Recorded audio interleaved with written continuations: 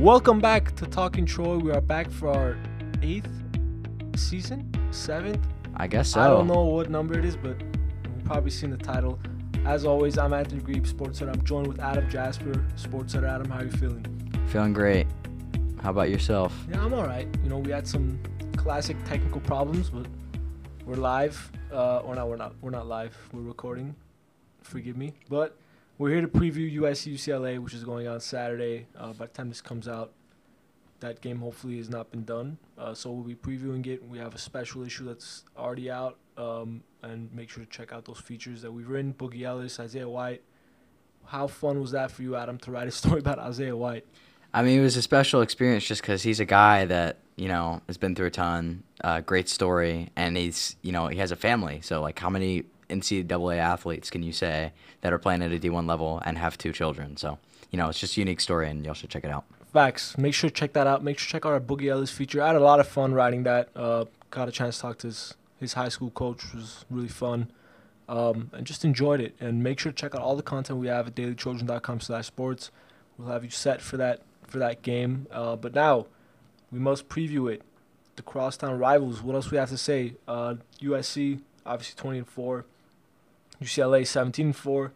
USC is now ranked 21st. I think they were ranked 19th last week. And then obviously that one loss to Arizona, which was a good loss. It was. I mean, they were up 8 kind of late in the game. I tweeted something out to the effect of, how does it feel like USC blew that game, even though they weren't even supposed to be in it in the first place? And Arizona's proven to be a really good team this year, but it felt like the Trojans were in the spot to kind of close that out, and they went 1 for 15 shooting in the last that. That's just unacceptable. That's not going to fly in any way, shape, or form against UCLA. But I mean, it is encouraging that they got there. So yeah, they hung around, and they needed that experience to kind of play in a tough road arena. Arizona is known for having the rowdy student section and all that. That's the kind of experience you need to get, especially with March coming up. And Chavez Goodwin and a couple other players mentioned that was a good experience for them to get before this UCLA game. It's obviously now it's sold out, so hopefully that environment is kind of replicated. But obviously it's a big game, not only for it's a rivalry, but the Pac-12. These are 2 of the top 3 teams in the conference. USC, if they want to win the Pac-12, they have to be UCLA. There's really no other way of saying it.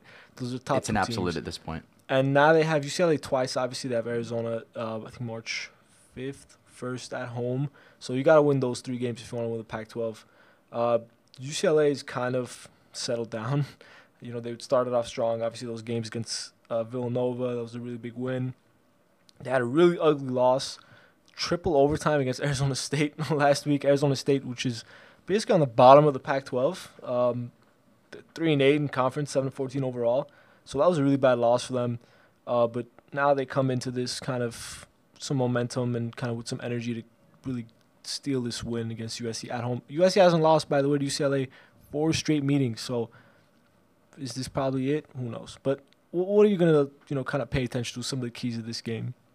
Well, I just wanted to talk real quick about USC's last game against Pacific. And I think that kind of blends into that argument.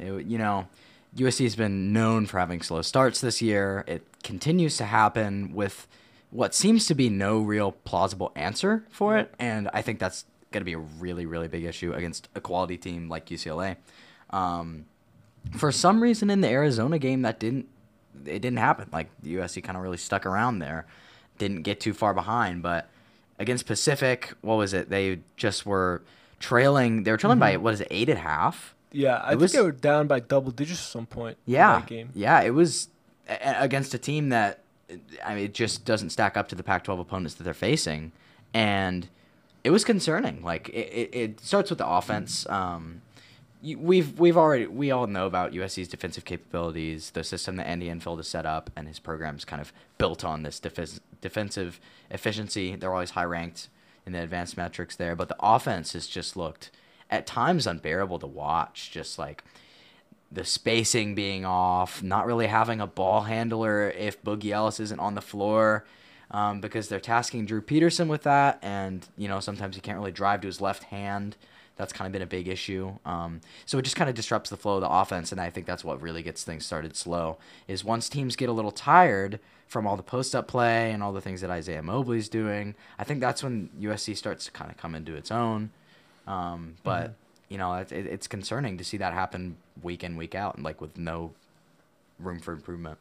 I agree. I think those slow starts, it happened. I think before that Arizona game, it was like 10-something games where they had been losing by the time it was the 15-minute timeout or under 15-minute media timeout, which isn't good. I mean, you can't start off slow. Obviously, it's 20-minute halves, and that builds up. It's the difference between, like, one of the main differences between the NBA, obviously, and college basketball is those 20-minute halves.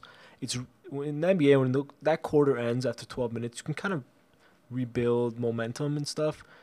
But in college, like, if you start off bad, it just kind of dwindles up and it just continues to go, and it's really hard to kind of dig yourself out of that hole. You fall into droughts, and USC's prone to that. This is like Andy Enfield's teams have in recent years. They've really always had these scoring droughts. They just go 5-4 minutes without scoring, no field goals, just really bad offense. And against UCLA, you just can't do that. UCLA is obviously one of the best defensive teams. They play super fast in transition. If you're just throwing the ball away, which is another thing that they're prone to do once they get in these droughts, just starts basically from turnovers and bad quick shots, just really bad offense. Right. They need to start strong. That's really probably one of my biggest keys, because you can't let UCLA just get comfortable and go out and do what they do. Couple things that they really should pay attention to: the rebounding battle. UCLA is not as big as USC, and last year that was kind of a way for USC to kind of push on them. They were so much bigger, so they were just able to win that rebounding margin. That's going to be another key, especially players like Jaime Jaquez, which is basically the do-everything guy for UCLA. But they need to kind of make sure they get off to a strong start, control the boards, control the paint, because USC is bigger than UCLA. Cody Riley and Miles Johnson are basically the biggest players they have. So it'll be interesting to see what happens. Any other type of things we should pay attention to? I mean, I'm just thinking about some of these marquee wins that USC's had over UCLA in the last few, defined by the guard play, like Taj Edey's game winner, Jonah Matthews' game winner. And I think Boogie Ellis has the chance to be that definitive player in this game. He's been kind of the person that USC have wanted with the ball in his hands late in games. And he's made some clutch free throws, made some clutch plays, and he's just got so much energy on both sides of the ball. I'm looking for him to have a big game. And if he does, USC's got a chance. Yeah, guard play is important. We really haven't mentioned that. Obviously, it's our first episode of the semester, but the guard play has been a little outside of Boogie Ellis. It's just been kind of non-existent. Ethan Addison had a really bad stretch up until that game against Cal, where he kind of was back into his old self, distributing. Boogie has been consistent. I think he's had about 11 double-digit points in the last 12 games. So, I mean, that's what you want out of your point guard, especially him. He's a scoring guard. And it's going to be important in this game because Tiger Campbell is a name that's been around UCLA, and his improvement has just been ridiculous from the three. He was shooting 25, 23% his first couple of years. He's up to 45% now from the three, which is pretty insane. And that just makes it more difficult to defend those two, or defend the guards, especially when he's kind of extending the defense with the shot. So it's going to be important to kind of stay disciplined, and Andy Enfield mentioned that, being disciplined on that side of the ball. UCLA is obviously also a great free throw shooting team, and USC's prone to doing, we haven't even talked about that yet, which is crazy. Having stupid fouls, so they've got to stay disciplined on that side of the ball. And USC's a defensive team. They live off their defense. If it's not performing well, then their offense just stalls even more. We haven't mentioned Isaiah Mobley yet, who missed Pacific's game with the fractured nose. He's supposed to be day-to-day. Andy Enfield mentioned that he's getting fitted for a mask. So his status is still kind of up in the air. It's not clear if he's going to wear that mask. I assume that he will play because this is his junior year. He tested the draft waters after last season. It's his last home game against UCLA. I feel like, the narrative is there for him to play.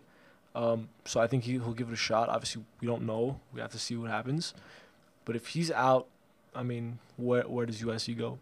Right. That's the big question. And to me, he just simply has to play if USC wants to have a chance in the game. And I think everybody knows that, especially Enfield. Mobley knows it himself. So I think he's going to play. Whether it's with a mask or without a mask, like, we'll have to see. Could be a fun little mask to Mobley, like social media kind of turnaround. It would be it would definitely be exciting to see him out there competing regardless of the injury. But yeah, without him, USC just loses pretty much like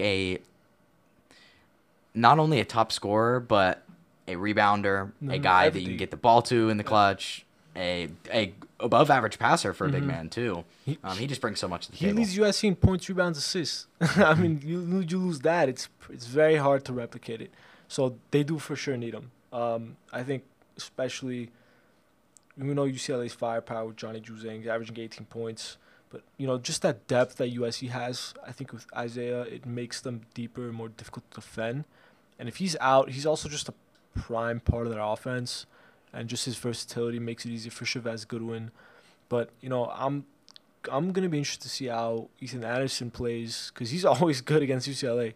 He had a big game last year at home against them. It'll be interesting to see how he is. Max Agbampolo has been kind of a little down, so there's a lot of what-ifs, and I think big games like this, you need your other players to step up. So we're going to have to see. Anything else you want to add before we... Yeah, I mean, you're right about the role players. Some guys on the year that have just, maybe we expected them to take a step up, like Agbampolo or Anderson. Really, those two. You're right about that. But I think it'll be an exciting game. To me, it's either going to go one or two ways. UCLA is going to jump out to an early lead, and they're never going to look back, or it will be a close, good game. Yeah, I agree. I don't think it'll.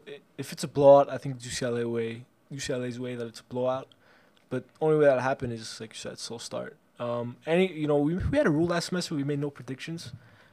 It's a new semester. You want to make a prediction? Wow. It's tricky, but you know what? I'm gonna go with UCLA. And I'm going to keep it, honestly, fairly close, like a 75-70 ball game. I think it'll be another one of those. It could really end up like the Arizona game where USC just kind of collapses in the clutch, or they were really close and UCLA just starts hitting their shots. I mean, UCLA is a really talented team. They're going to hit their shots if you give them the opportunity, so I could see that happening. Yeah, a very high-scoring team. I think they average nearly 80 points a game. They've kind of settled down, but...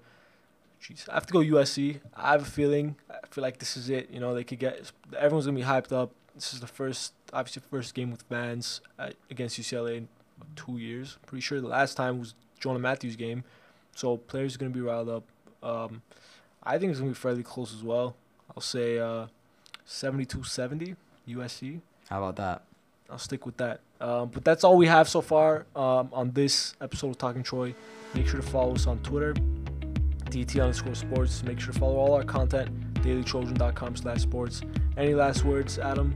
Thanks for tuning in, and yeah, just stay tuned for our, continued coverage of the basketball season. Also, spring sports starting back up. We're excited to cover those as well. Yes. Make sure to follow up with our content. Twitter is really the best way to see all of our stories, so make sure you follow us on there, and we hope to see you next time. Peace.